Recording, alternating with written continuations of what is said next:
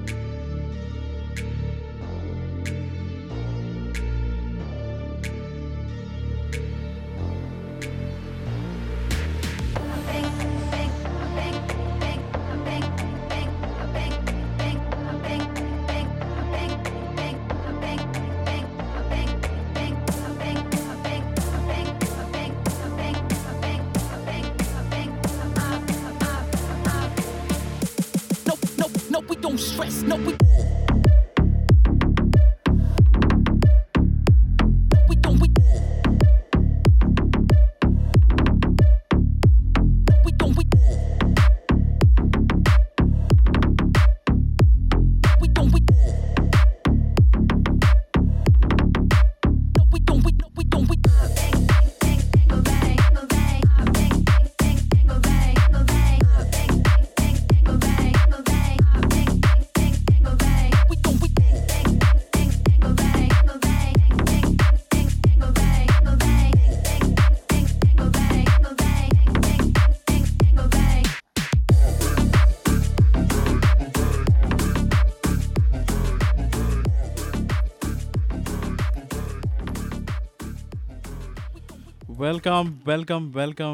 Welcome. My name is Jason. I'm your host from the Brand Identity Design Podcast. I'd like to thank each and everybody who has actually joined us live on this podcast, which we are doing not only on Clubhouse, but as well as on LinkedIn. So I want to quickly give you guys a heads up on what the show is about. The name of the series, which we are currently doing, is called The Dark Side of Entrepreneurship.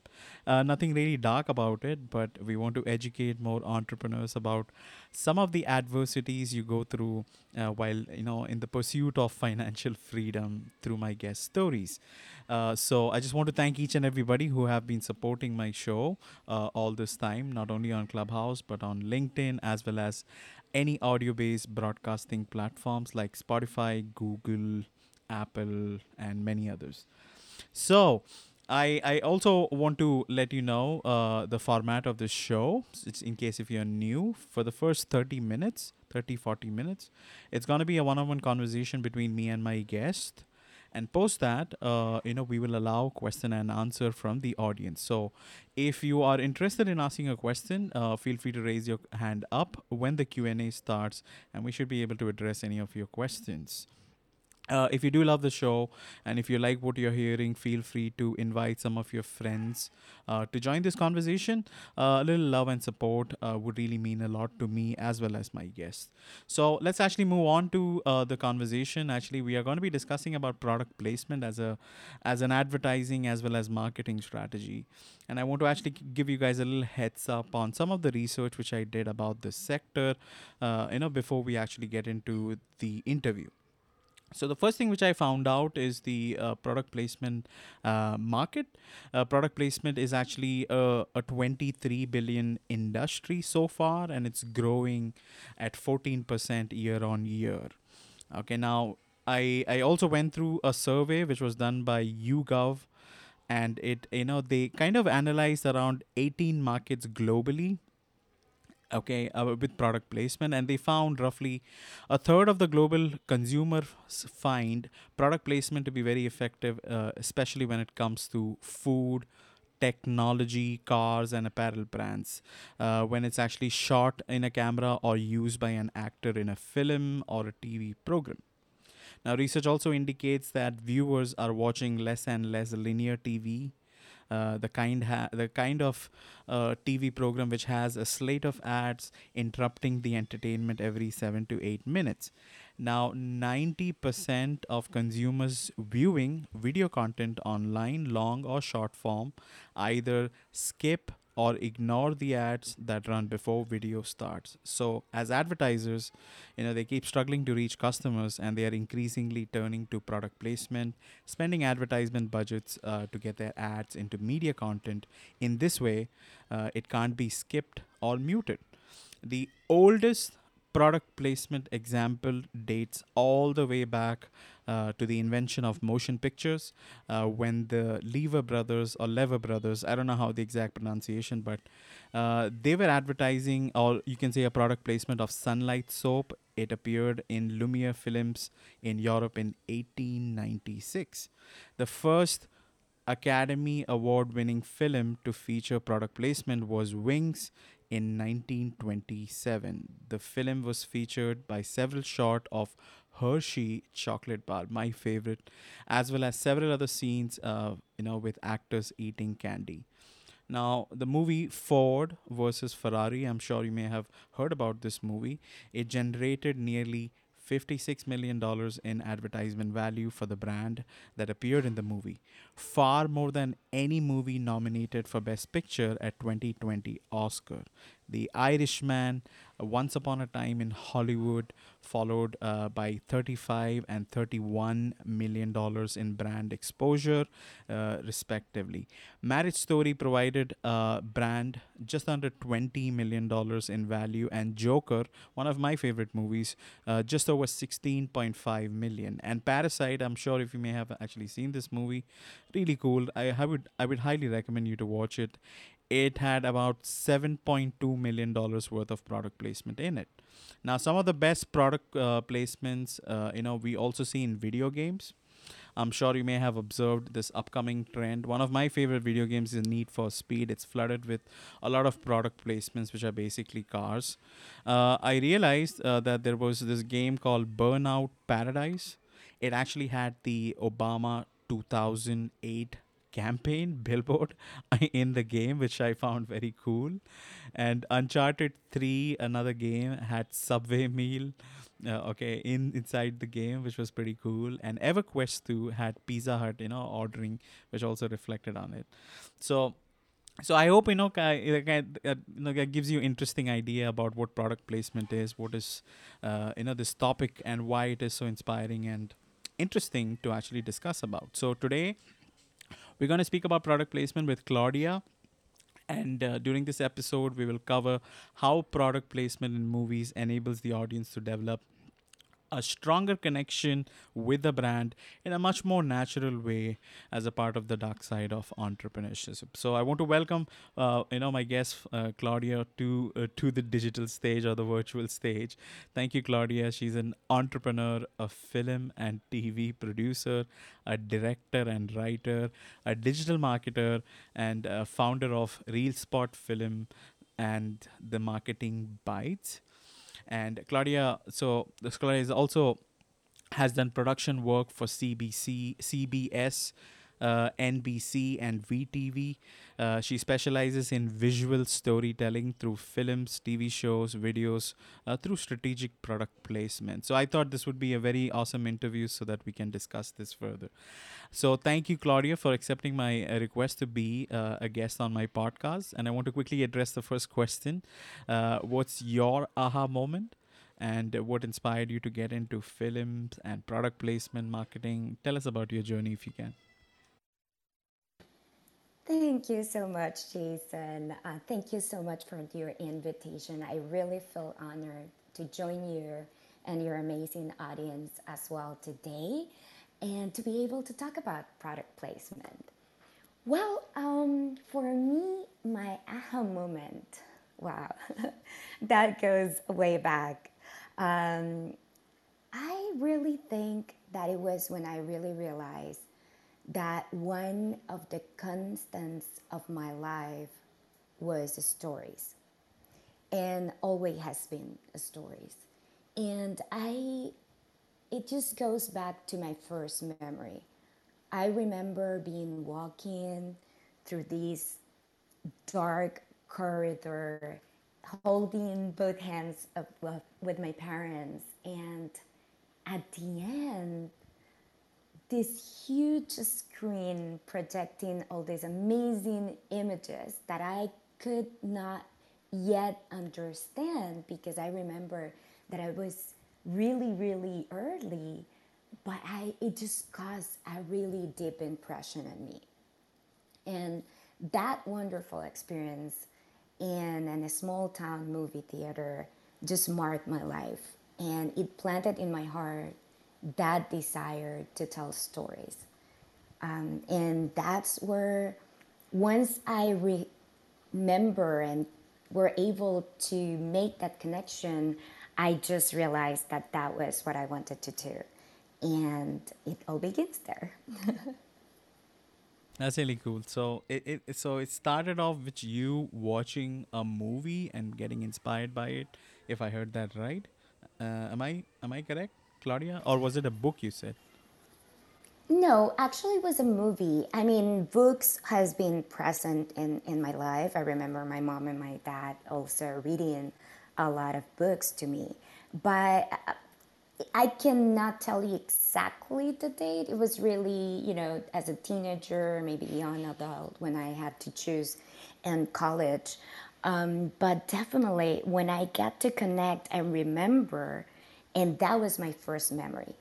That corridor, that film, that experience, that immersive experience, that when it just clicked, aha, that aha moment was like, I when I realized that it's just stories has been through my life, that constant, and I wanted to honor that, and I wanted to be and be able to share those stories with others as well. That is pretty cool. Having that immersive experience and the desire to actually share stories, getting into movies and other stuff, it's really cool. I mean, I mean, I have a feeling that maybe we've been seeing these male directors for all this time. So we think that it's a space which is just male dominated, but that's not really the case. I think talent is out there, and if you have the desire, the inclination to make it happen, anything is possible, right? So thank you. I really appreciate that share. I want to welcome Leslie, who's listening to us on LinkedIn. I want to also thank Melissa, Tiffany, Natasha, and Isosa. I hope I'm pronouncing your name right. And we have Tilharasha Dawkins. Okay, I'm so sorry if I butchered your name, but so thank you so much, guys, for your love and support. So moving on to the next question, Claudia. So tell us some of your early challenges you experienced as a film producer or director, even while getting into the whole marketing side of things. So, what really happened, and what did you learn from it? Well, Jason, I think like those challenges just, they just got converted in opportunities, and a good way to learn and to get inspired by them. I would point out that maybe one of the biggest challenge was coming from in a small place. I didn't actually know no one that were filmmaker, or that were, making movies, or someone that I could actually relate with. It's not the same as thinking as in other professions, that you can, say, yes, I know doctors, I know lawyers, I know all these range and engineers and all these range of possibilities. And actually, I began my career on electric engineering, electronic engineering. And then I switched to pursue movies and director as a director and as a producer. And I think like that really marked my life. It was challenges that I had to overcome, especially looking for learning, mentorship, understanding the process and the different things. And I think like that where the struggle was at the beginning. Um, but I think like when you keep walking and you have that really, really big desire and you really understand what you want to do in your life, that drives you. And that really drives you to fulfill that and to learn from it and to look for the inspirations and to overcome those challenges. And when you go back and you analyze those things, it allows you to actually go further. So they were just things that makes you better and help you actually in your journey to get what you really wanted in first place. So that's where I would say like the biggest challenge where, and it's entrepreneurship, any professional, um, any life, we will have challenge daily basis. But in my experience, they're just a way to allow you to grow and to allow you to discover new things about the things that you want to do or about yourself as well. So that's how I've been treating them and reflecting on them. It's a quite a 360 turn which you took from from electrical engineering to films and producing it, and then pivoting to marketing side. Quite a big turn. Was there anything which you felt in between after completing your education, which kind of made you pivot, like take that harsh turn? Maybe you got were you inspired by someone, or did you notice something in the market which you felt you could contribute? Oh, yes. Well, I think like they are all part of the same process. What I realized with electronic is that I loved, you know, the pieces. I loved the gear. I was really inclined to get really excited about cameras and all the gear that was surrounding films and that you can find in a film set. So that gives me so much joy because now I could mix it with the stories that I like it so much. So I've always loved to entrepreneurship. I really, really connect with that when I was like, I don't know, 12, 13 years old. Begin to read a lot and to learn a lot of that process and that journey. And I just saw the deep connection that has also marketing. So for me, films and marketing are are really they just goes along, so product placement and all these things that we are talking, that we will be talking today and that you introduce, they are really intertwined. And that way of being able to communicate it at all, so it just makes sense and it just flows in a way that I could actually blend them in a unique experience because it just brought together all the things that I really liked and what it caught my attention from each side of it. It That was is a really weird blend, but I mean, I understand, some people do get fascinated with gadgets and other stuff. So, I mean, it's understandable. Let's actually move on to, the actual topic, the meat behind our today's conversation. So, Claudia, for the benefit of the audience, people who are listening who may or may not know, according to you, based on your professional opinion, what is product placement and how does this thing all works? I know some people also call it as embedded marketing. So can you give us a little snippet of what it is? What is the whole idea? Can you give us an overview, maybe? Thank you, Jason. Yes, as you well said, embedded marketing. It's a good way to say it, a short way to say it. It's definitely a marketing technique. You can use products inside of movies and TV shows and music videos everywhere. Like you can embed those pieces, those products in there and make them feel as a part of that script. You can incorporate it to promote that particular brand or product. And as you all said before at the beginning, it's just data from the beginning of the cinema, right? When you mentioned the Hershey's, and actually the soap operas came out as one of the brands, Procter and Gamble, that used to advertise the soap in one of them too. So marketing has been there because films also need they need money to be created as well.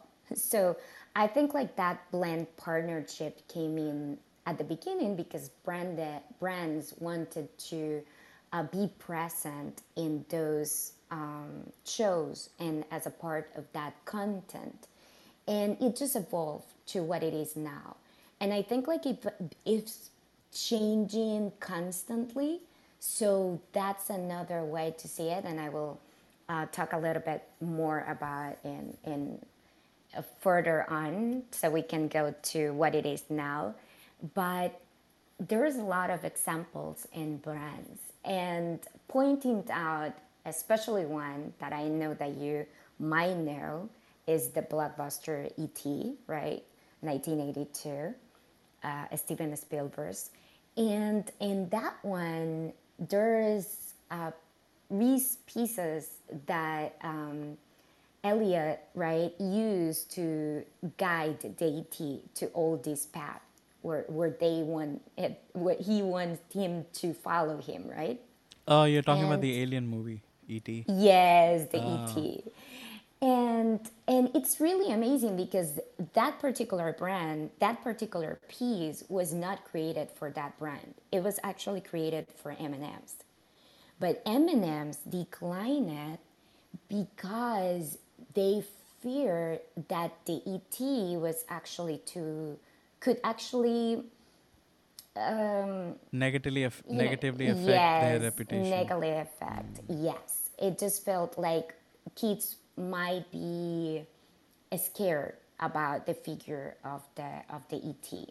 So they passed that offer, and Reese actually got it, and they took that. And since that, it just makes a lot of change because the brand, it was amazing the huge impact that had on the brand. And they did also a cross marketing too, so you could see the Reese's Pieces packages with the image of the ET as well. So it was really amazing to watch those little things. Imagine that instead of Reese was M&Ms, that would be like a different It will be a story. colorful E.T. Yes. So, But this is a thing on films. I don't know if you have read as well. Like there is another thing, movies that were meant for another actor and actually end up with another actor, and now you don't realize that movie with that latest actor. So everything happens for a reason, I would say. yeah, integrating it in the script, has to feel very, very natural. One of the, good movies which I really admire is Forrest Gump. And in that movie, there is a lot of brand pulling which happens, especially with Nikes. And I saw a lot of reflection of that, soft drink or carbonated drink called Dr. Pepper. I remember about this movie called The Italian Job, wherein they speak highly about Mini Coopers, and Mini Coopers were all around the movies. If you remember Castaway, that movie, the FedEx one, it crashes, and there was this. Ball. I don't remember the name of the company, but he called it Wilson. Do you remember that, Claudia? I forgot what was the name of Yes, it. is Wilson actually Oh the yeah, yeah. the ball is Wilson. That's why he named it that way, and it's beautiful portrayed. And this is how powerful it is. It's just how you tell the story, and it was beautiful because I cried when Wilson got lost. I deeply cried in the movie because that was his friend, and it's amazing how an inanimate object, because it's surrounded by this emotional charge and you live through it, you ex you you were able to relate in such a deep way that when he has to let it go, you don't feel like it's an actual product. And that's the beauty of it. That's the power of integrating a product inside of a real a script with the story, and it embedded the story. And I Makes definitely total agree sense. with you. Yeah, yeah. Not just product. I'm just saying. I don't know if you watched that movie called Venom, the second version, the second part, and the actor, he was actually wearing the Detroit Lions jacket. The so Yes. yeah, I read about it. There was a $24 million exposure. So even sports is included. It's just the way how you kind of showcase it. So as you said, it has to be reflected in a way that it looks natural and it does not feel like forced, because it annoys people out because we are so used to seeing ads. There has to be a perfect balance. Now I want to really understand from you, Claudia. I know that there are a couple of different type of product placement, which when we spoke you kind of highlighted this. I think there were like two or three and a few others which you wanted to share. So if you can share what are the different types of product placement for the audience, that would be nice. Yes, thank you, of course, Jason. Well, you have, we spoke about this, a screen placement. And this is something, and I'm sure that you realize sometimes it goes, you don't pick it up, but they are there. Like, we live surrounded by products. So if you are entering in your house, you have to see products. They are everywhere. And it just feels natural to the story. So there would be a screen placement in the foreground or the background of the shot, where the product is not mentioned by name, but it does get like screen time, right? So it gets the exposure because it's there. And you don't feel it disruptive because you understand that that character has to live in that environment. The second way could be an script placement. And we were talking about this, right? So the actual character or the actor in the movie will talk about this product or this brand, or it will be at a part that actually is really noticeable, and it's part of that identity that a character create in the movie. It's part of their journey. And you can, I would say, if you remember Top Gun and Ray-Bans, right? And you feel like Tom Cruise is part of their image. It's part of his image. Yeah, When you so true. think about Top Gun, right? It just you think about that, those aviators. That's the first image that it came to mind. It feels all like a part of the character. If you think about Bond, James Bond movies, you will definitely Aston think Martin. about Aston Martin. Yes, Richard also yes, said the same thing. Aston Martin and Omega. yes.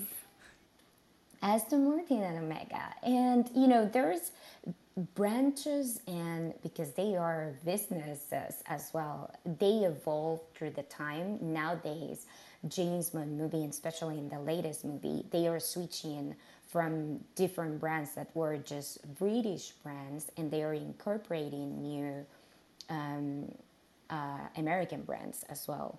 So you can see how these things evolves in time, and they move to appeal different sections or change in the way that they are showing the characters and embedding them into the story. And then we have also the plot placement. So that's when the product is part of the film, and we were talking about this. You feel that characters are connected to these Oh, like gadgets. the Fast and You Furious segment. exactly, Ah, yes. So you feel like those things, like Dosh. I think Dosh is one of the brands that Fast and Furious portrayed a lot, and they use these cars. They You cannot imagine the cars and all the things that they do to the cars. And you mentioned before the Italian job as well with Mini Coopers. So you can see that there is a variety of products and items that it just become part of the story, that you don't feel that they are being intrusive.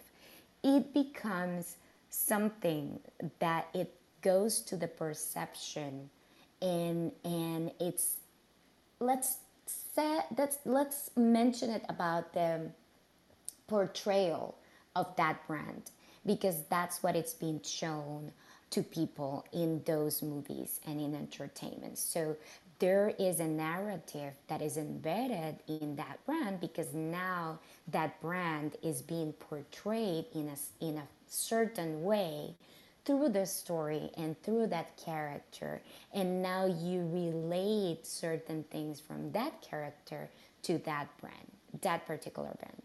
And I have an interesting data here yeah. about a Tom Gunn. So Raven in the first movie was actually not shown. It was not shown the brand. So it was just the aviator glasses. And it actually, the exposure was worth over $8.5 million. $8.5 million? Dollars. Oh, shit. Just no, but look, this is the amazing thing, right? So was just while the movie was in theaters in that time. Now imagine that compound effect every time that someone watched a movie, someone watched Top Gun, right? That one 1986 movie. So up to date, that means that that brand has been exposure on an amount of $50 million worth in brand exposure. This is the difference of it. So now the latest release, that is the Maverick one, Raven got over 8 minutes, 8 minutes and a half of a screen time. It was a little less, but the actual brand was shown now.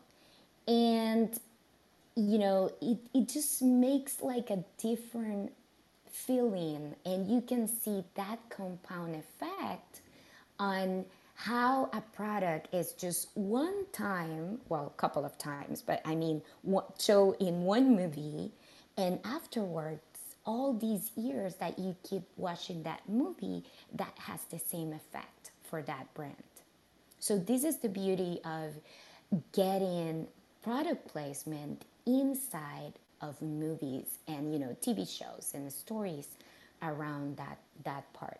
And you can see, brands can see, and a spike immediately on the sales, because people watch those shows, watch those movies, and they immediately want to buy that particular item or use that brand. Absolutely, absolutely. Those are some great points which you shared. I really appreciate those examples as well. Now, so we kind of know what are the different kind of product placements. Just want to re-amplify on what you said. We have screen placement, script placement, and plot placement. So now, what I want to understand is, Claudia, how do you kind of measure the effectiveness of these product placement? Now, if I'm a brand and if I want to actually go ahead and do product placements for my company, Is there a way how, what kind of matrix would be used to measure, if it's really helping my brand out, if it's really, helping me to get the desired results, if you get my question? Yes, definitely. Well, the entertainment part, we have like a lot of metrics in marketing, right? And direct marketing. And that part has been really tracked and understand, and we do a lot of marketing research. Not that much in the film industry. There is amazing web that I will mention here. You can definitely add or go there. Concave Brand Tracking is concavebt.com.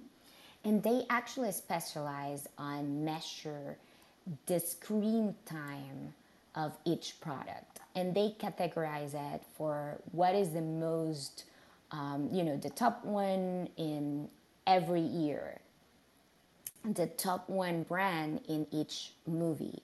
So these metrics that I gave you over the years are based on the metric of the exposure time and how much it will be accounted in money to have that type of exposure in time. Nowadays, because we are going into AI and we are being able to track a little bit more the consumer, and understand a little bit better the consumer evolving right after, or the spikes that happens afterward, and an experience, through the movies, and how they affect it. But there is different ways, because nowadays you have a stream platforms, you have movies, you have, the contact that people has in social media. So there's so many things that came along to actually see. Honestly, I would say that the reach is farther than that, because you have another ways of touch points. You have merchandise.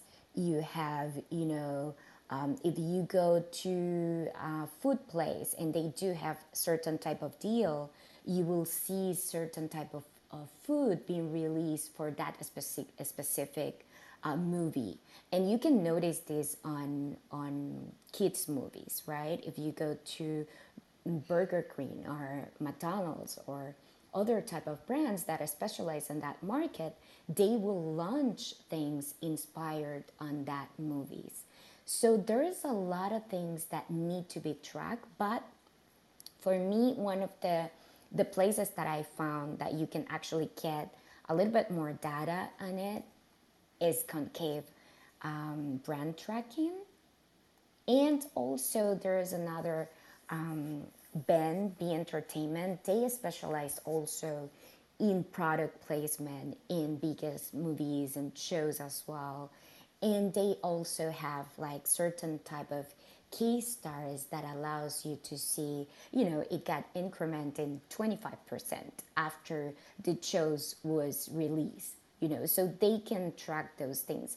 But I would say that, and this is my particular opinion, I think that the exposure is bigger, and it not might be the right a specific way of tracking it, because it just comes with so many other things, with so many other places that people can be in contact with the brand, that it has an impact on that person, but you don't have the way to actually say, other than just the incremental part of it. But it might be a client that might not right away use that, but you might use it or buy it later on. So that's the beauty of it. And that's why brands are also being inclined every day more than ever, because we don't like that much ads and disruptive advertising. So these feels more natural and more more better in the way of the reachment or and the results that it brings to the brand. It's more efficient, I would say. Yeah, I appreciate you highlighting those websites which people can look at. I will try to have it on the show notes, guys, so that you can also refer back. So, the reason I kind of asked you this question, Claudia, is because when I was actually looking out for some stats for movies and how much, how many brands were in that movie and what kind of screen time it had, etc. Okay, so the movie Avenger popped up, the end game. So it had roughly around 59 brands with a screen time of 31 minutes in total, and the value which was generated for these brands was around $75 million. Okay, now at a face value, when marketers or even potential brands who want to get into the same space, when they actually look at these stats, how would they kind of understand, like, what the 75 million would entail them? Like, what are they getting? Are they getting impression? Are they I mean, I understand you get exposure, but what if you just get exposure and if you don't get anything with regards to sales? Like, at the end of the day, they pay quite a fortune to be here, at least I'm guessing, to be on the big screen. So what would encourage them to sometimes the reason I ask you this is because sometimes there are certain product placement in movies which are so subtle that you don't even realize. Like, for example, I was watching this movie called Guilty, okay, by Jack Gyllenhaal, and there was a bunch of Dell products in it. Only when I was researching about it, I came to know that they had like six Dell computers, and Dell computers and Sennheiser headphones was around the movie. Okay, around the movie. Throughout the whole screen time, back in and back, in and forth. So, that's the reason I'm asking. Like, so I hope you get my question, if that makes sense. Yes, definitely it does. You know, it's one of the things that I think like it's just metrics. There are a few things that you can borrow from marketing, definitely, to be able to understand what you accomplish in that particular way. So I will put like an example. This is a case of study on Ben that does product placement, and they work with a brand. Actually, I don't know if I can say the brand, but we were talking about brands. And when they actually exposure that, they, increased 48% the number of people that actually went to that store. And then they leverage that and they calculate all that percentage of increase, like in the positive brand momentum, or how it affects on the perception of the brand. So it's kind of the same way of how marketing works.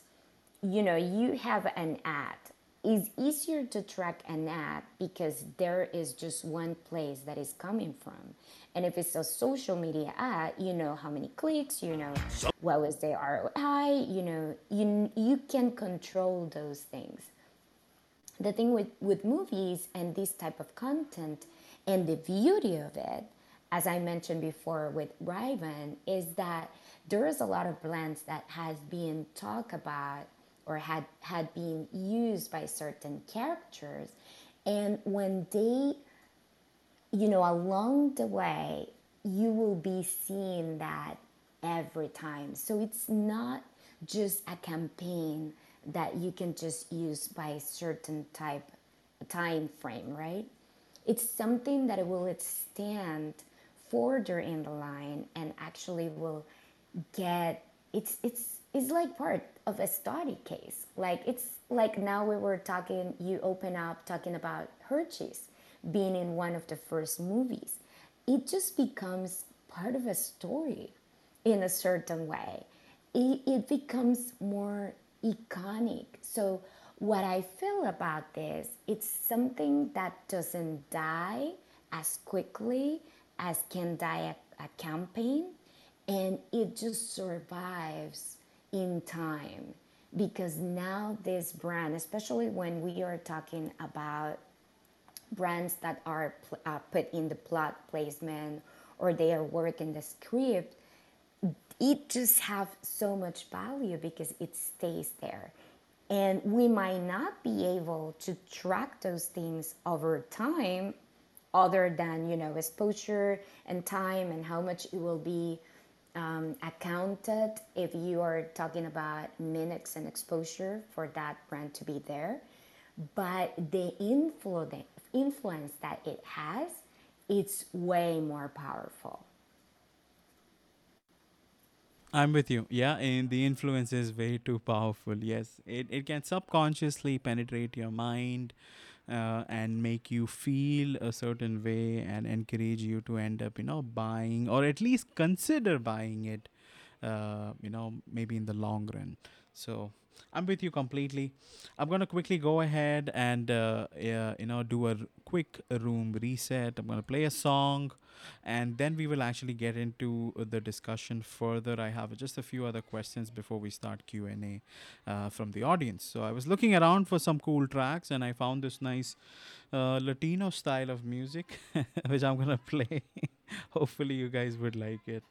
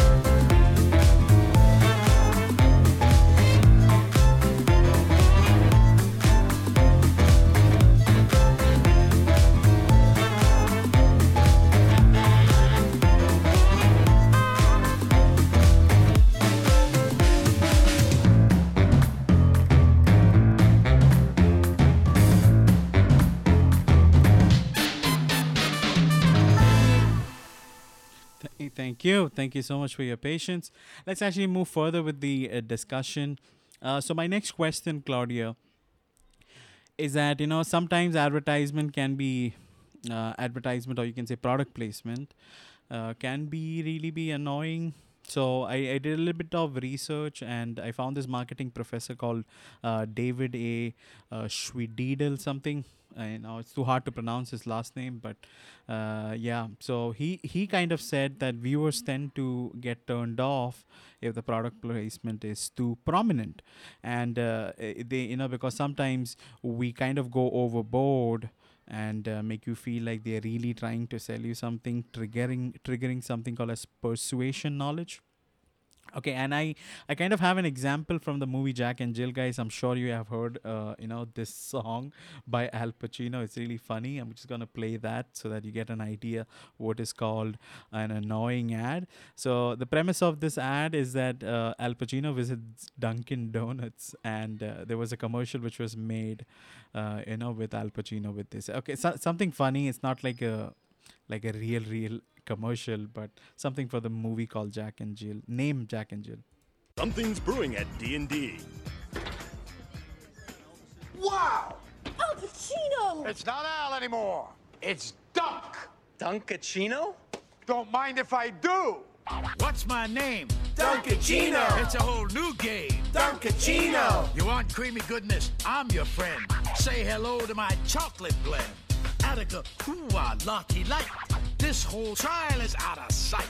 They pull me back in with hazelnut too. Caramel swirl, I know it was you. Everyone wants my Dunkachino. Can't get enough of my Dunkachino. Kids from 7 to 17 lining up for my Dunkachino. so so I know it's kind of a little funny. I would have it on the show notes, guys, in case if anybody wants to actually see that commercial. And it's really fun. It's really crazy, and I want to actually give you the last piece, okay, of that conversation with Adam Sandler is having with Al Pacino about this commercial. It's really funny how it goes. So here it goes. You can tell me what part you would lose, but I think we are getting there. Burn this. He I'm says, sorry? burn this. This must never be seen by anyone. If you didn't like all those close-ups, this. Anyway, guys, so I don't want to bore you with that clip. So Claudia, so my question is that how, as marketers, how can we have like a perfect balance, having it integrated in the script, that it does not annoy people. So what is your take on this? Yes, thank Jason. I think it's a blend, and I will take the chance to make this distinction. There are many times that brands are being embedded in a story because the writer or the creative crew, producer, the person that is creating part of the content want to assign certain type of perception about that brand to that character. So it's a way to highlight or to create a character. So if you think about who is the user of certain type of car, or who will drink certain type of beverage, or who will go to certain type of place or store, you have in your mind kind of the idea of who that person is, whether we like it or not, right? It shouldn't be like that, but it's just something that is social, um, um, let's say, learn, right? So once that is created to highlight that character and portray that character in a certain way, it comes with those little things. So those brands could be embedded from the beginning, not with the purpose of selling anything, but just to allow audience to relate to that character or to make an idea of who is that character. And um, you know, once when we are talking about product placements and brands, and we cannot show them in a way that you feel that is disruptive, because as you will mention, that will definitely take out the way that a brand wants to achieve. If they are product placement, if they are using product placement as a way of marketing. I think like the most powered thing and the more powerful thing is embedded in the story. It has to serve a purpose in the story. And you can get in and you can get a deal with a brand in the earliest stage. So early development when the actual script is being made, and you can put inside movies or shows that those product placement when it's already in production. For me, the ideal would be to have those stocks inside when is an early process, so you can actually talk and think and create a way that feels part of the story and embedded in the story, and not just, as you mentioned, put in there so it just feels disruptive and it feels more like a commercial than actually as served through the story. So I would definitely think that those are the main differentiators in the process. And if you are the one that, as a marketer, you are doing that connection and you are taking care of that brand, you want to be sure that you can get a good way or understanding, a good understanding on how that brand will be actually portrayed in that piece of content. Makes sense. I'm with you. But Claudia, I always kind of keep wondering, how much do people pay for such product placement? Like, what is the cost? The brand pays to be a part of the script. Now, Now, 7 minutes is too low, but how much do you think they would end up spending for this whole thing? I did a little research, and I don't know if these numbers are actually accurate. So, the movie, The Avengers: The Age of Ultron, Harley Davidson featured their electric motorcycle, and they paid 10 millions according to that report. The movie, the James Bond film called Skyfall in 2012, it was launched. Heineken beer shelled out estimated 45 millions for a 7-second screen time. Okay, now more than 100 brands were featured, in the movie Man of Steel, which includes Gillette, Nokia, Carl's Jr. Offered a combined, fee of 160 million. So, I don't know how much this is accurate, but if you can share some of your thoughts. Yes, definitely, Jason. Yes, well, you know, it has to be a lot with how you calculate those. It can be, 10 millions, but there is a different agreements, right? So it could be in money, but also it could be in marketing partnerships. So those brands get into, yes, I will create these commercials, or I will feature you in my products, and I will release product line especially for this movie, and this cost is this, so it's type of an agreement on how they will split the costs in that way, how much they will put in the movie. That's definitely a part of the deal. There will be brands that just wants to be there. It's kind of like, I think like people is more related with Super Bowl ads. So you know that they are really high, high per second. So it's basically because people just connects and understand that part. They have that time frame. So per 30-second commercial, this is the amount. In movies, it's a little bit different because there is a lot of things in place, and there are a lot of moving parts. And then there is also actors. It could be ending, agreements. So now the actor will become the face of that brand. That could be into that agreement as well.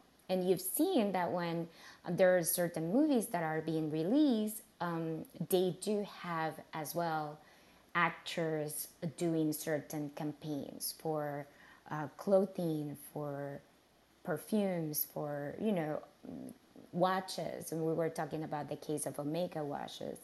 There is a lot of brand agreements and marketing agreements. So that amount, it doesn't need exactly to be just in that. It could be a combined thing on how the brand will actually land those different agreements and where that will be allocated. And especially if it's like a certain type also, when you have like bigger brands like an umbrella, so they also can allocate different type of brands that are underneath that main corporation, and they can use different brands too in the movies. So there is a different way because if we talk about, let's say, Netflix and the streaming service, they don't allow ads, particular ads that you can actually pay for it.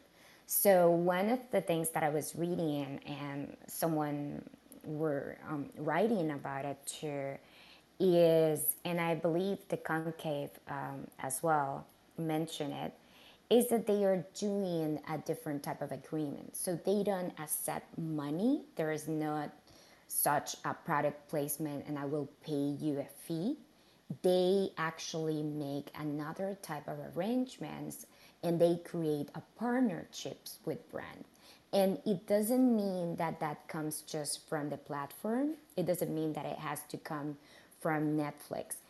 These could be, as I mentioned before, early on in the process where you are just developing the script, or the production company actually get on in that deal, and actually they land a deal, and that movie is already made and they did have certain agreements, and now it goes to a distribution. So now that movie is being acquired for different by different platforms or being released in different theaters, and they actually do not have anything to do with those brands or those type of agreements. So it's a different way to actually see the product placement and to actually understand that it doesn't need to be money. It can be another type of partnership as well. I'm with you. I'm with you 100%. You know, it's not always about money, and there can be some sort of other agreement as well. But it's fair to say, right? I mean, unless and until you are an established brand, at least for a long time, and if you don't have a brand equity, like those brands which we see on big screens, it's pointless for somebody who is just starting up to do brand endorsements or placements, right? Or product placements. Because I don't think people would realize it. For example, in the movie The Man of Steel, they blew up a gas station which was 7-Eleven, and I saw a scene when the hero was actually walking away. There was a Nestle ad behind, it was so subtle. It just looks like a naturally, made scene.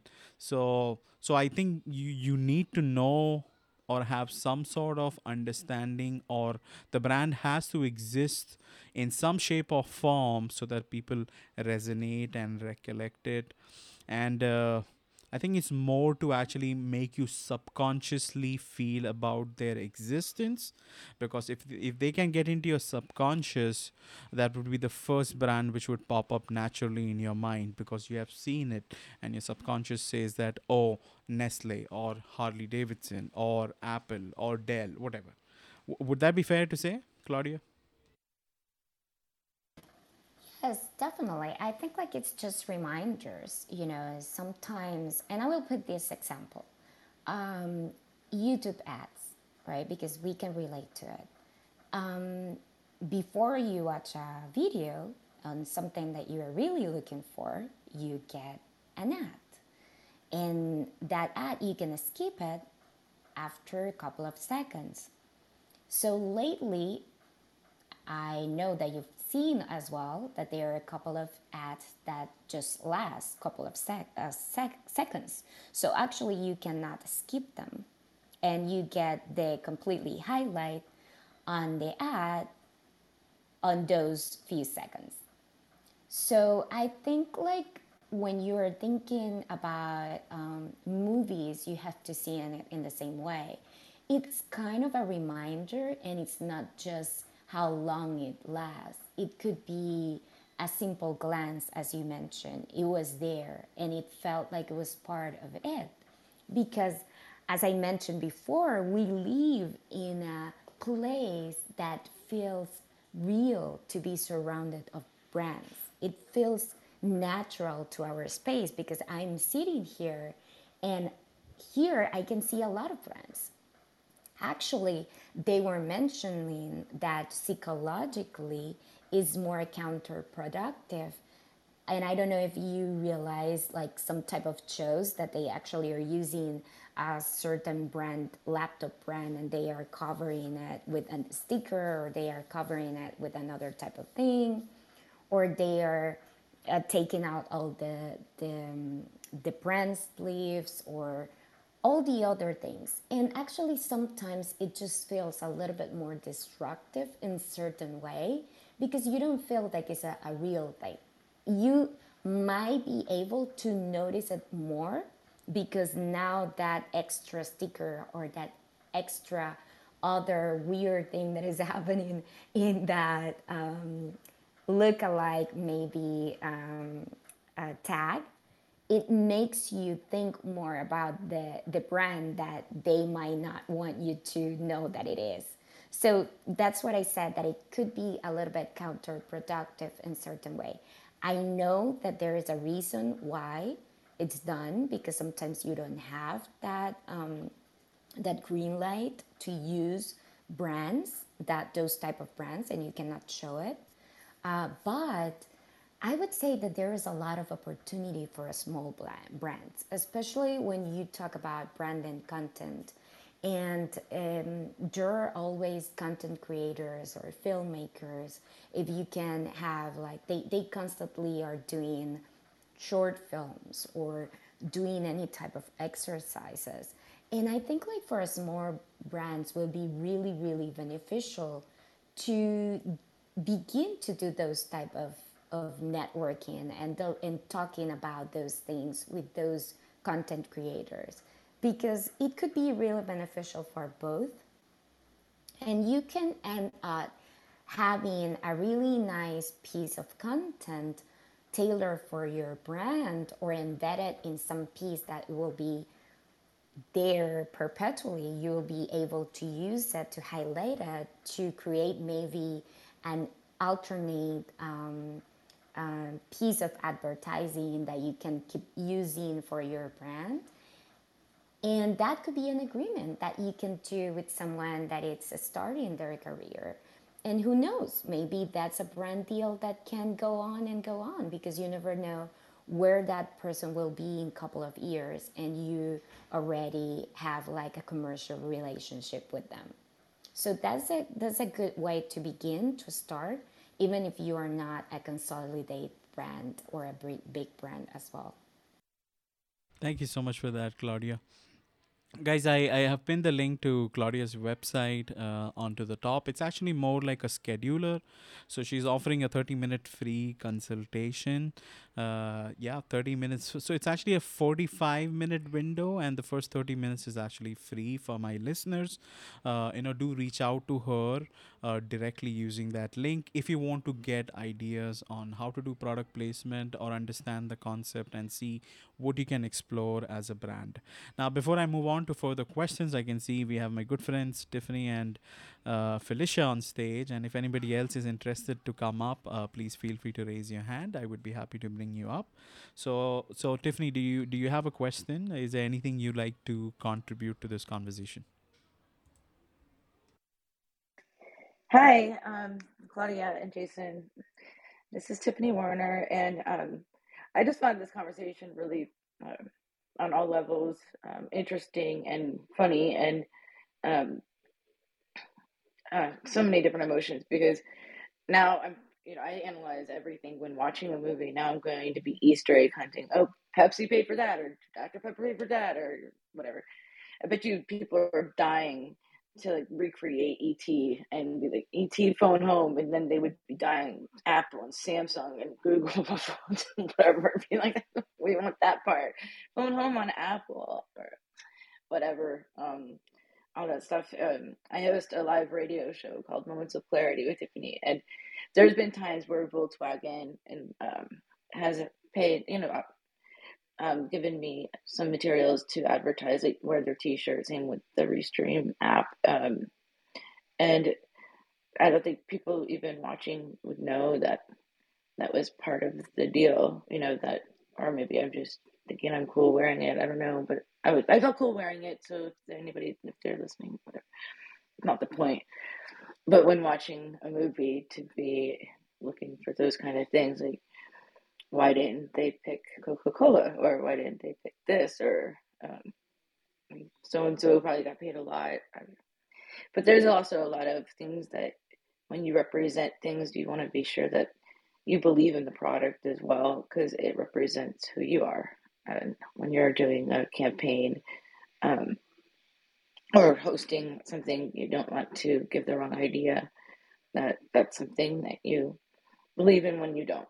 So it's gotta kind of whatever. But that's very interesting, everything that you've said. I really enjoyed this talk and this conversation. I really didn't have any questions except just that feedback as I was listening, thinking, oh my gosh, it's so many movies I've seen that now I'm gonna probably be looking at every movie I see from this day forward. So anyway, I think that's very funny. And so but well done. And yeah, if only ET had an M&Ms instead of Reese's, or Reese's probably made a killing off of that, because not only that, but it is a really good candy though. So I'm just gonna say that.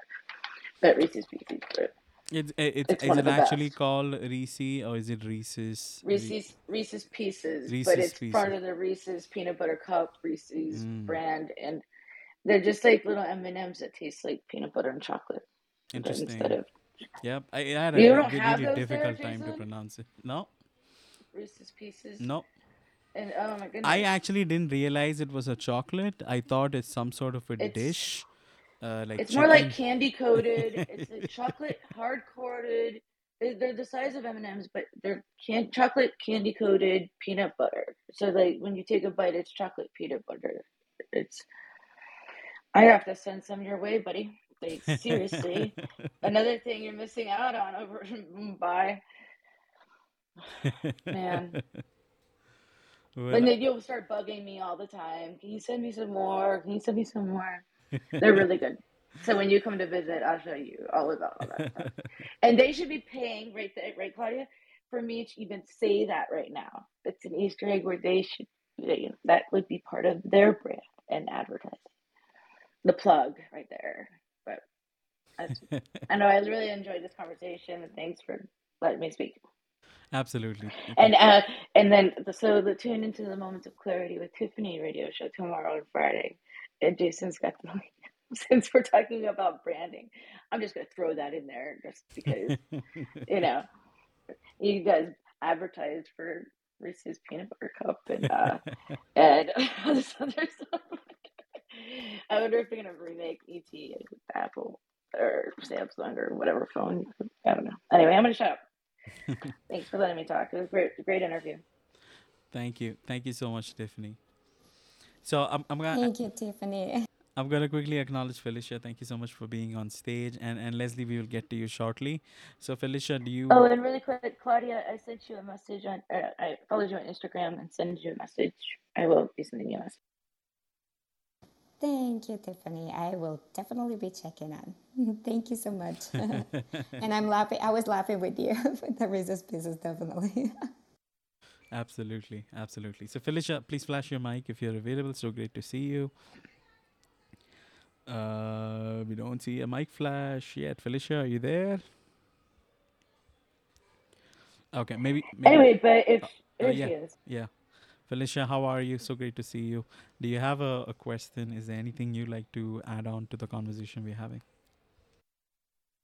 Sure. Hi. Word with Felicia, bad coverage. I don't think we can hear you. It's choppy. I can hear. Okay. How about that? Is that Yeah, yeah, yeah. better?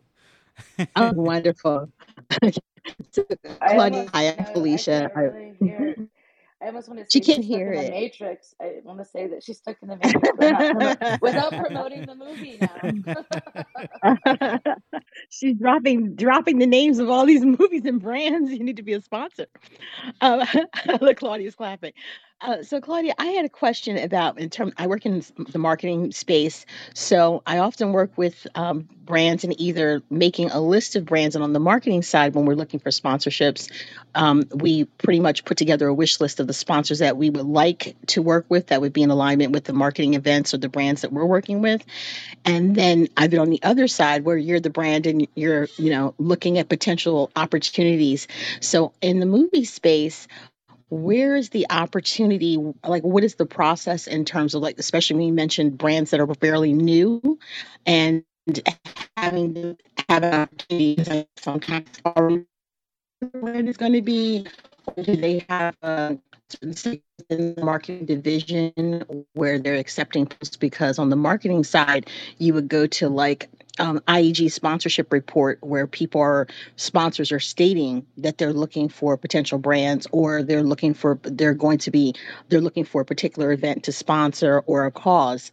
Is there a publication or is there a process that you would be able to submit your ideas for your proposal or a request for proposal Oh, you mean like a What's the pitch room, process? And like different. like a pitch room for product Right, like, yeah, placement? typically, yeah, if yeah, exactly. If there's a pitch room, or is Are there a you are you typically, like, there's a are you sitting website like or there's a i- platform that.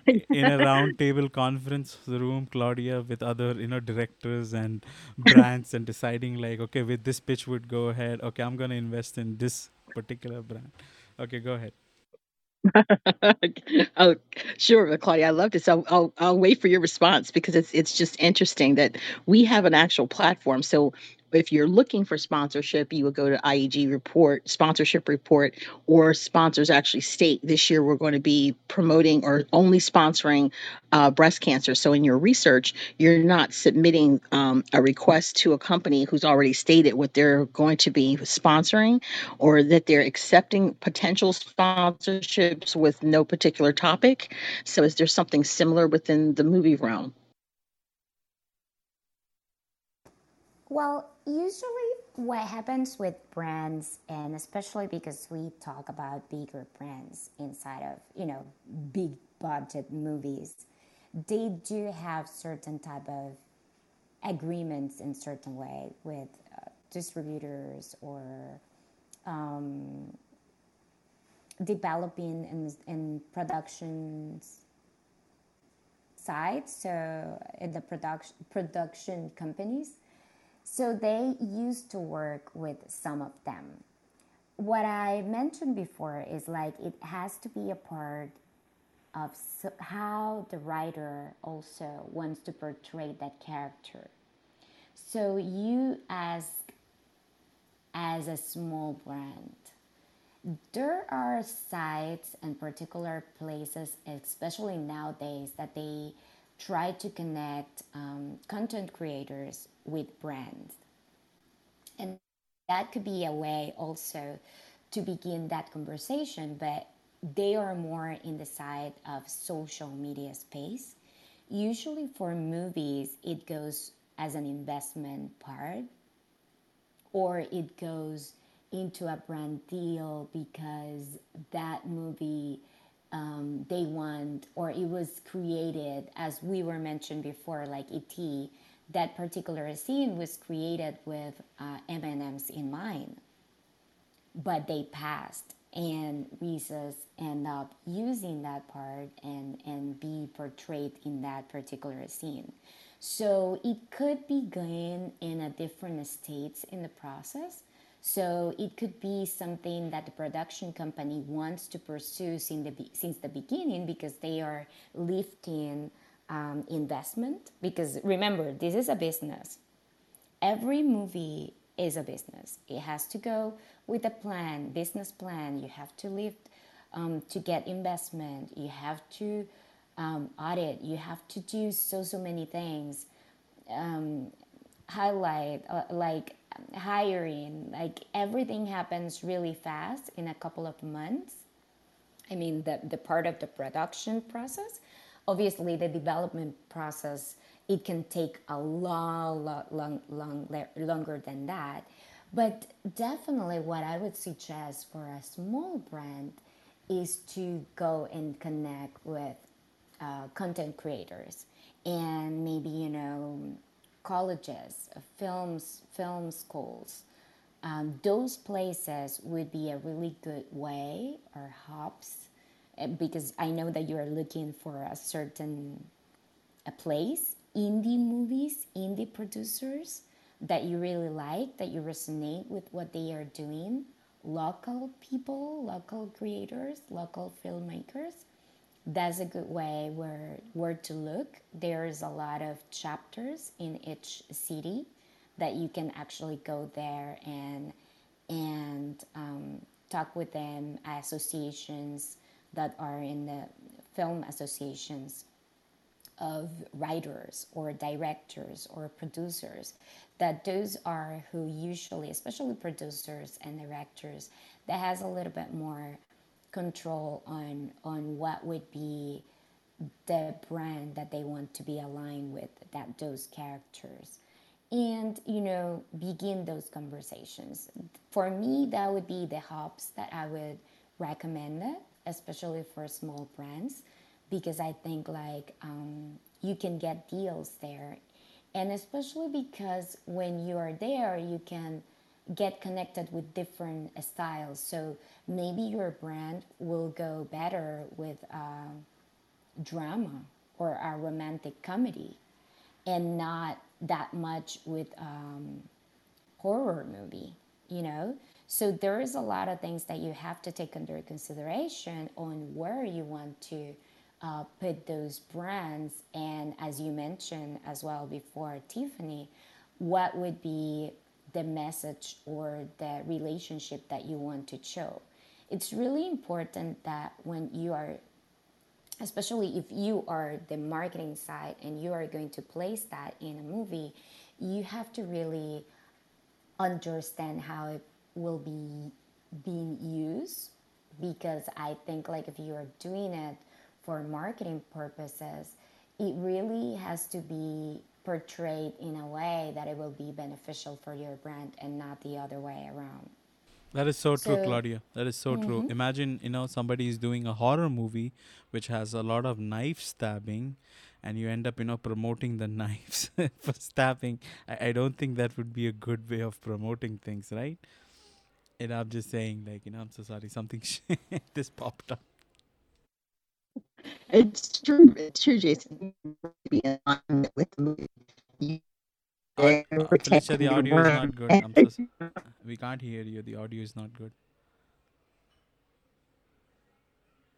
Yeah, would you try again? Maybe move to another Oh, I said section. it's really true that you really want your brand to be in alignment with the movie that you're going to be in.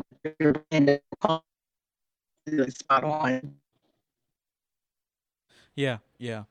So, I am so sorry, Claudia. I didn't mean to cut you back there, but please go ahead. I just wanted to share that joke. no, totally on point, Jason. I think like you shine light on the topic, definitely.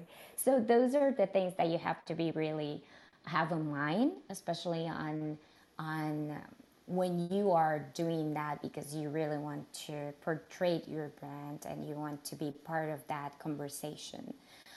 There is another way as well lately, especially brands like Nike or you know, even in the pandemic, NBA and other sports begin to do documentaries around certain things that were happening and documenting many things, and they were released in afterwards, right? So we have been going through things that happened last year in new releases. And I think like that's another great way for brands to participate and to create content around enlightening in certain topics too, that the brand believe, that the brand is aligned with. And creating content like that, it doesn't has to be just films, it can be documentaries as well. It can be something that it's happening around your brand too. It's some type of conversation that your brand wants to have or wants to be part of. And I think like that's another great opportunity. If you're in small brand, again, going to filmmakers hub or associations or indie filmmakers or student as well, that would be a good way to begin that conversation and to be part of that process and create ventures in that way that highlights certain things that you want to do as well. So there is endless possibilities on how brands can create content. But my suggestion, as you both mentioned, is that you have really understand the power of a story and be really mindful. You want to do content that inspires, that makes good, that pays forward, that open conversations, that highlight in the best light possible. And I think like brands can, you know, create using that amazing thing. But I will use a quote: with great power comes great responsibility as well. As a marketer and as a content creator, you have to really be aware of what you're creating. Spider-Man. Yes. So you do have to be aware how you're doing things, and what is the message that you are taking in, that you're giving out, that you're creating, that you're putting out in it, because that's really really important. And I think like we all, as a marketers, as a content creators, we do have so much responsibility in that sense. And I think like we have to use it in the best way possible. With great power comes great responsibility. I wanted to quickly acknowledge Leslie, who has been patiently waiting. So, I mean, unless and until Felicia, you have a follow up question, we can move on to Leslie.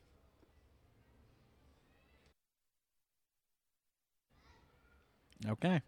So Leslie, welcome. Thank you so much for your patience. Do you have a question? Is there anything you'd like to contribute to this conversation? She's not a ghost. She's actually on LinkedIn. so, so go ahead.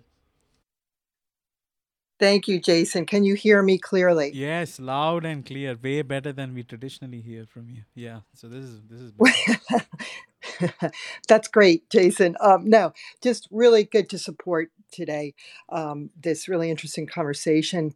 And it's really interesting just thinking back years ago with the subliminal marketing.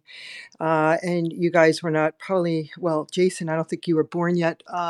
But back in the 70s, when I was a little girl, I remember Farrah Fawcett was really the big time, star, sex symbol. And it was very interesting because if you go on eBay today, I'd be curious. I'd have to Google it to see how much these posters are today. But if you look at the ringlets and the curls in her hair, it actually spelled out SEX. So that was very subliminal advertising, brilliant advertising.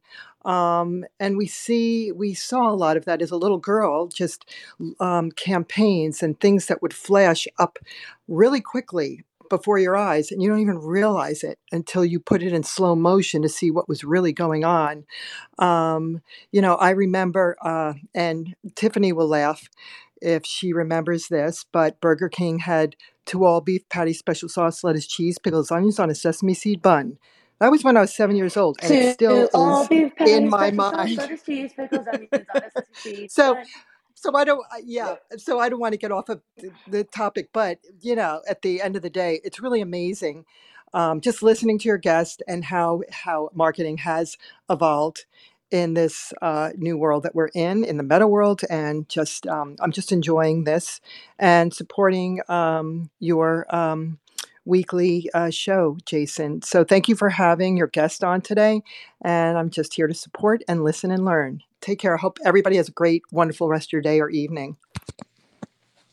Thank you. Thank you so much, Leslie.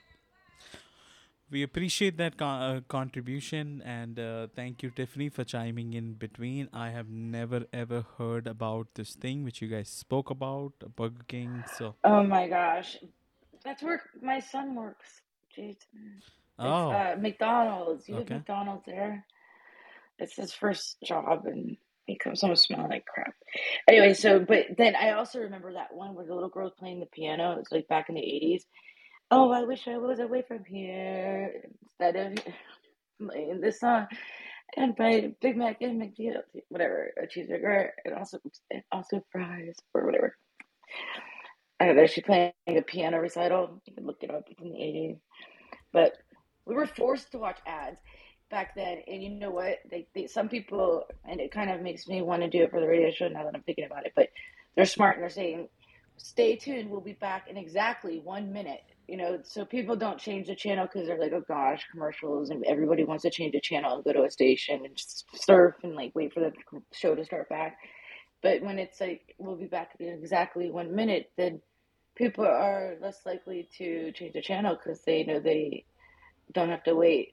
Then there's up like Hulu that or other ones that they show ads in like 3, 2, 1, and they have that little circle thing. Like which is kind of annoying because it doesn't go fast enough. But that's you still know how long you have to wait for the commercials. But then the shows that have way too many commercials, which take away from the content. And I know because I the radio show, I have ads and need sponsors and that kind of stuff. And I have the hour that I pay for the hour, and they take the top of the hour.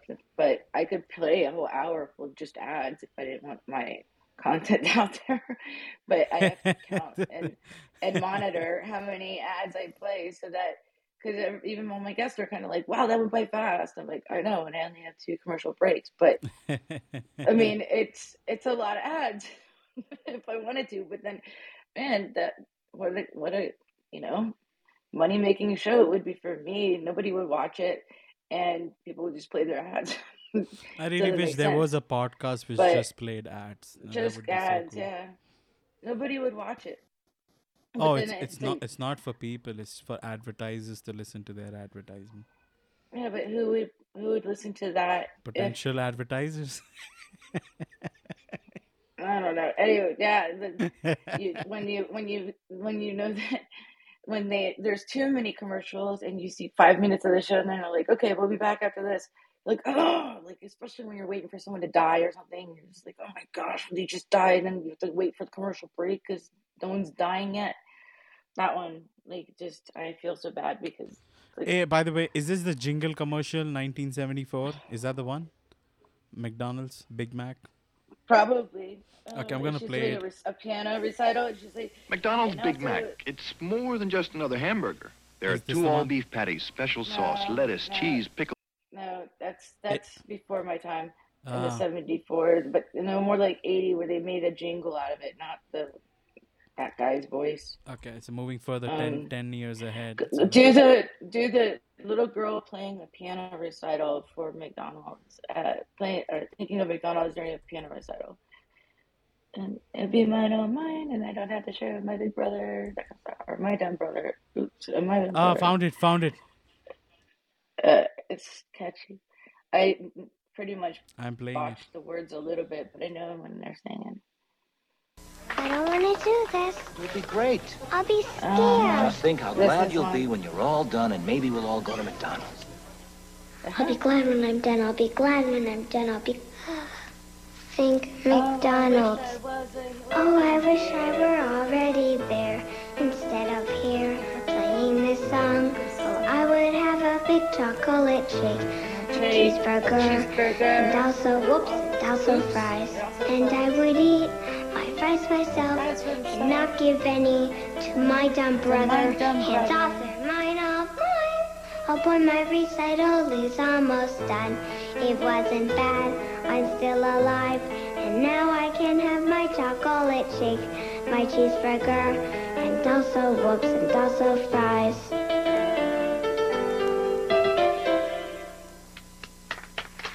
Applause, guys, applause. It's so Thanks a lot. So that's going to be stuck in my head for the next 2 weeks. welcome. Thanks I'm for so that. glad. The 2 all beef patties, special sauce, lettuce, cheese, pickles, onions on a sesame seed bun. It's a different ad. Just it's the ingredients for the quarter pounder, I guess, and it hasn't changed. Yep, I actually want to move to the business side of things and wanted to ask Claudia a few things. Unless and until Claudia, you want to contribute anything, before we move to that section? Yes, I was going to mention. I really love the I never heard it before, and I think it's quite remarkable because it's embedded in certain type of a story. It's catchy, it's sticky, and it feels like she's telling you something. It's embedded in something. You know that she's going through this recital and she wants to go, and it just tells that. And I think like this is a great example on showing why those ads and they just stay more with you because there is something unique that is placed there that you can remember easier, and it just feels funny and lifting and all the above, right? So that's why, especially that Tiffany mentioned that when you have to wait, nobody likes to wait on the ad side, and I think like that's why product placement it's been something that brands are considering even more nowadays, because they are finding ways of being able to do that without feeling disruptive. And there is so many new ways as well to create content around brands that they will not feel like an ad. They just feel like is a part of the narrative, is a part of I the remember, story. Claudia, you informed me before the interview about content syndication, and you said this would be the possible future. If you can speak on that before we move on to the business side of things, that would be awesome. Yeah, I think like it will get into a point that, content is in a certain way decentralizing making a decentralization, right? We are creating a lot of content and generating content in a daily basis. So as a user, you are creating. And I think like that's a really important shift, especially after what we all lived these past years, where platforms like streaming services are coming in a bigger way. I know it's continuing to shift while we see all these changes and all these evolve, but I don't think those type of platforms will go anywhere. I think like we have shift our way to watch content, and as Tiffany was saying, you want to skip those things. You want to just watch what you are enjoying. You don't want to be interrupt in a certain way with those type Except of for the Super contents. Bowl. For some Exactly. reason, there's some people that watch the Super Bowl because of the commercials. Yes, Sorry to because interrupt. no, that's perfectly example. That's a perfect example. That's why they are so It's hot. logical. It's logical, Claudia, for them to focus on the commercial because we've been hyped. I mean, the Super Bowl has been hyped because brands shell out a lot of money, and people are really interested in knowing like how much did they spend and what did that spend result in. I think that's what is making them focus on the Super Bowl more, the advertisement more than the actual Super Bowl. Do you think that would be a fair assessment? Yes, definitely. Definitely. I think like it just create like an expectation. People is eager to watch like which brand will create like the most unique piece Which would be or the the more badass brand. hilarious. Yes. We get to the point that is a contest, right? So everybody is expecting their brands to actually release something unique and something that they can talk about it afterward. So I think like that's an amazing way of seeing this content creation too, and marketing in a different highlight. Something that it could be distracting in this particular context is actually the king or queen of the you know of the event, right? Without taking the amazing thing that happens around the sports and obviously the presentation and the musical presentation. But I think one of the things that you want to be there glue and watch it is those unique pieces of content creation, and they just release it there. So that's another thing, you don't see it before, so you know that that will be a unique space to actually watch them, and that scarcity, I think, it also makes it unique in a certain way. And nowadays, after that, you can create a huge campaign, you can create another ways of actually generating and leading people to to be more in contact with them. You can track what people are saying around those ads.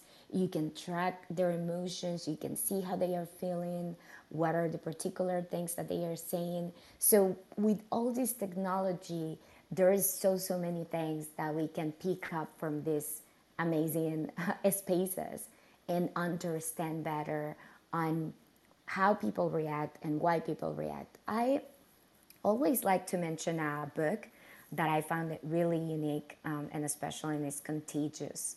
And Contagious, it highlights and it analyzes in a deep way why content gets viral and what are the main things that a piece of content has to have in the way that it actually can be a viral content, can be something that you want to share. So I think like every day that we get to those type of data and understanding, we actually can know what is highly expected. And in movies you can have also the same expectation. You know that, let's say, Marvel movies are a really huge box hit, right? So they will be something that people is expecting them, and they will be long lines and people will watch this. So that's why that certain type of certainty, let's say, on what people and where people connect, it's just what gives that a special and unique place to create and do certain things with brands. Yeah, absolutely, absolutely. Those are some great points, Claudia.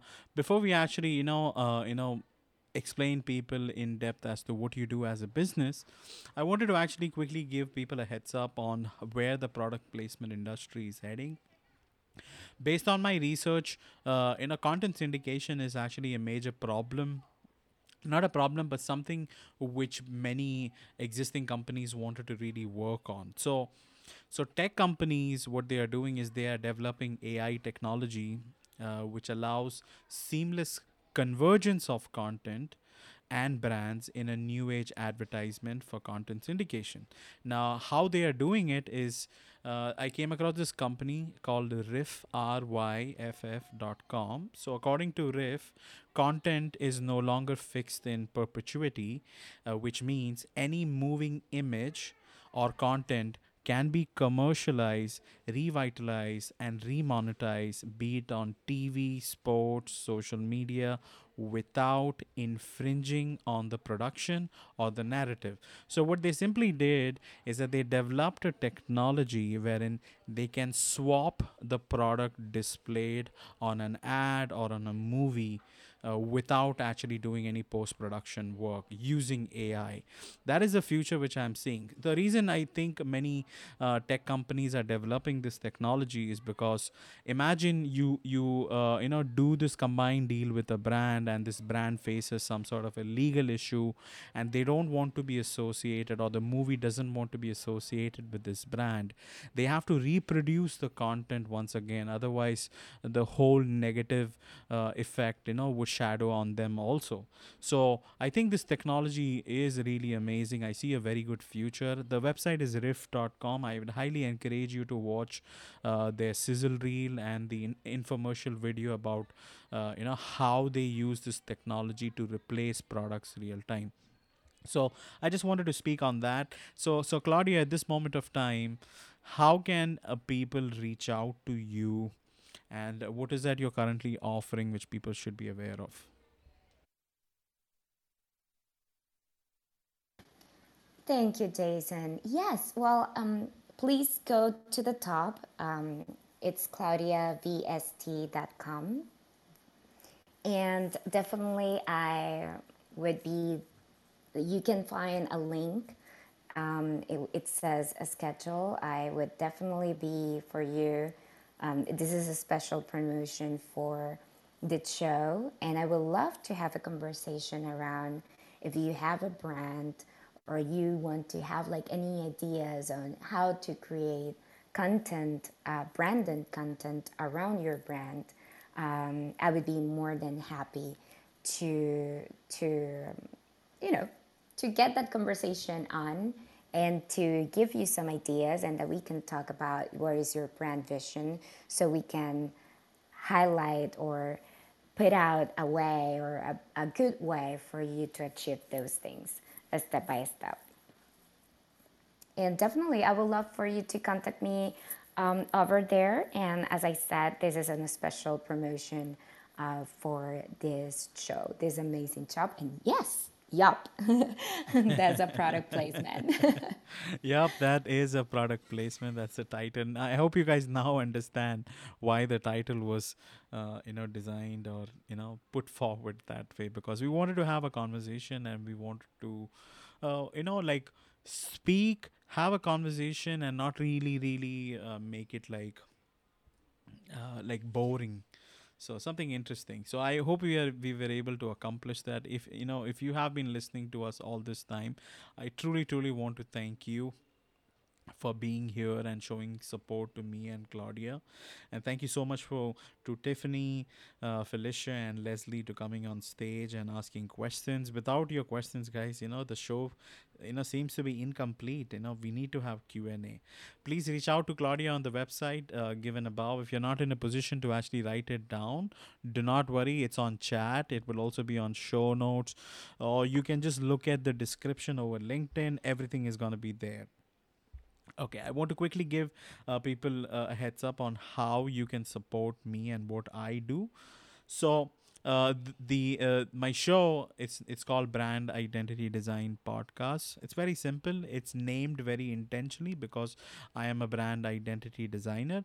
My target audience is entrepreneurs, and that's one of the reasons you would see entrepreneurs on my show. Okay, very simple equation, being very open about it. Now, this interviews do help me to market and approach my guests, learn from them, network, build new relationship, and in the possible future, get bombarded with opportunities, which has been happening from the past few months. So it really helps me from a marketing side of things. Now, a couple of ways how you can support me. I'm doing season 3 starting from 14 September, which happens to be Tiffany's birthday, and we're going to be launching the show on the same day, season 3, and it's going to continue till February, the end of 2023. So season 3 would include about 24 to 25 episodes plus maybe a few bonus here and there. If you know any guests, or if you possibly want to be a guest on my show, your influence, your reach, how big or small you are, those things are not really a priority to me. As long as you can share your story, tell the audience what you do, okay, and educate people in the process, I'm more than happy to have you on my show. So feel free to reach out to me if you want to be a guest on my show. No cost to you at all. You can be on my show absolutely free of cost. Okay, second way, you can ask more entrepreneurs, who are getting into the business game to listen to my show. My show specifically speaks about business. There's a wide array of topics which I have done in season 1 and 2.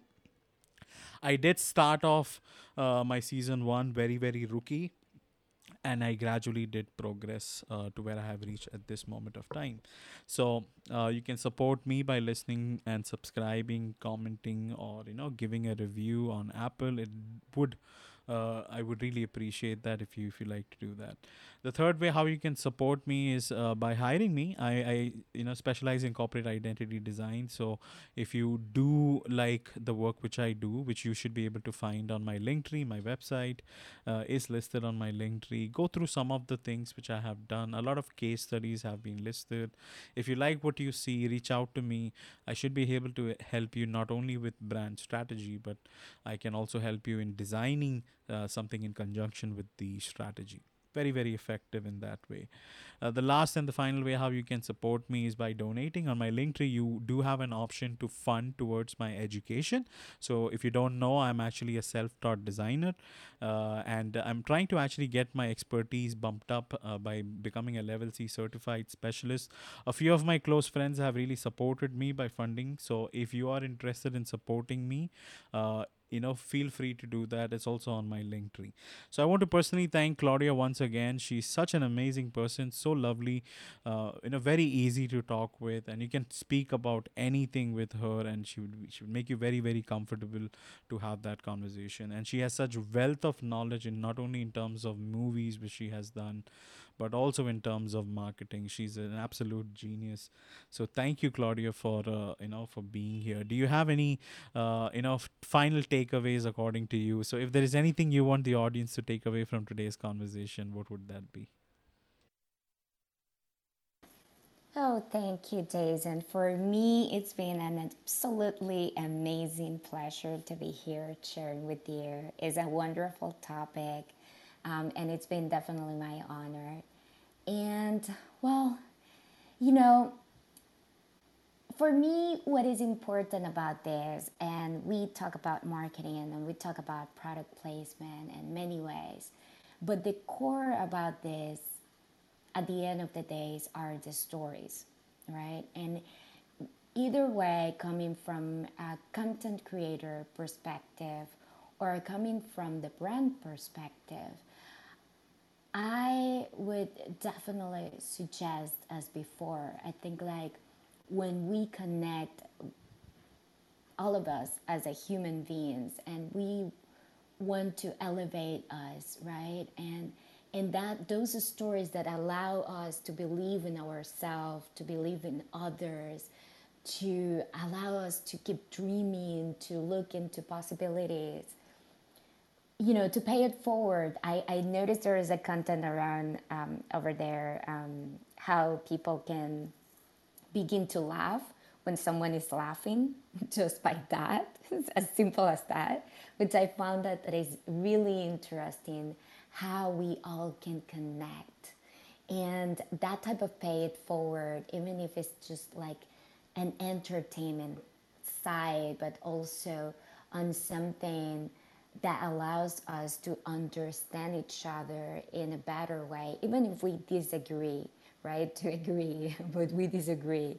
It doesn't have to be aligned with your vision of life, but I think like it's so important to use the stories and to use whatever you're creating to help us each other to connect into a best light and to create something that we feel also proud of, and to get to that connection, and use it in a way that a brand can be portrayed in that, and it's embedded into a story that is actually something that highlights the best of us. Because I really think that when you where you put your focus, it also where everything comes right, light, and go real, no, and gets real too.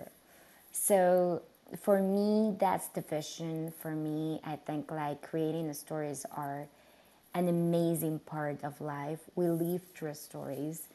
This is one of the beginning of the time when we, I would say like the beginning of what our structure began, like in caves telling the story.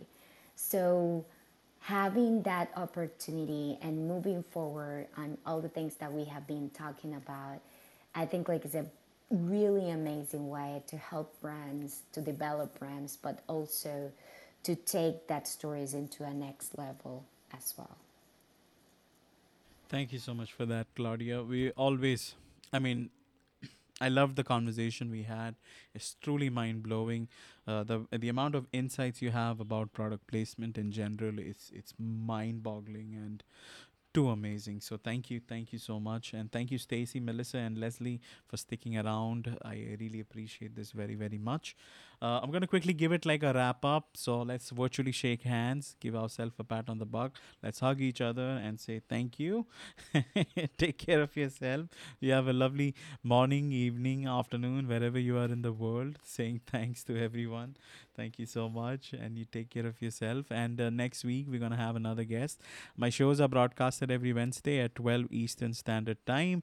And if you do have anybody who can potentially be a good guest on season 3, please reach out. I would be happy to help them out. You take care. Thank you so much, Claudia. And we will just chat after we end this live. Okay. Thank you so much.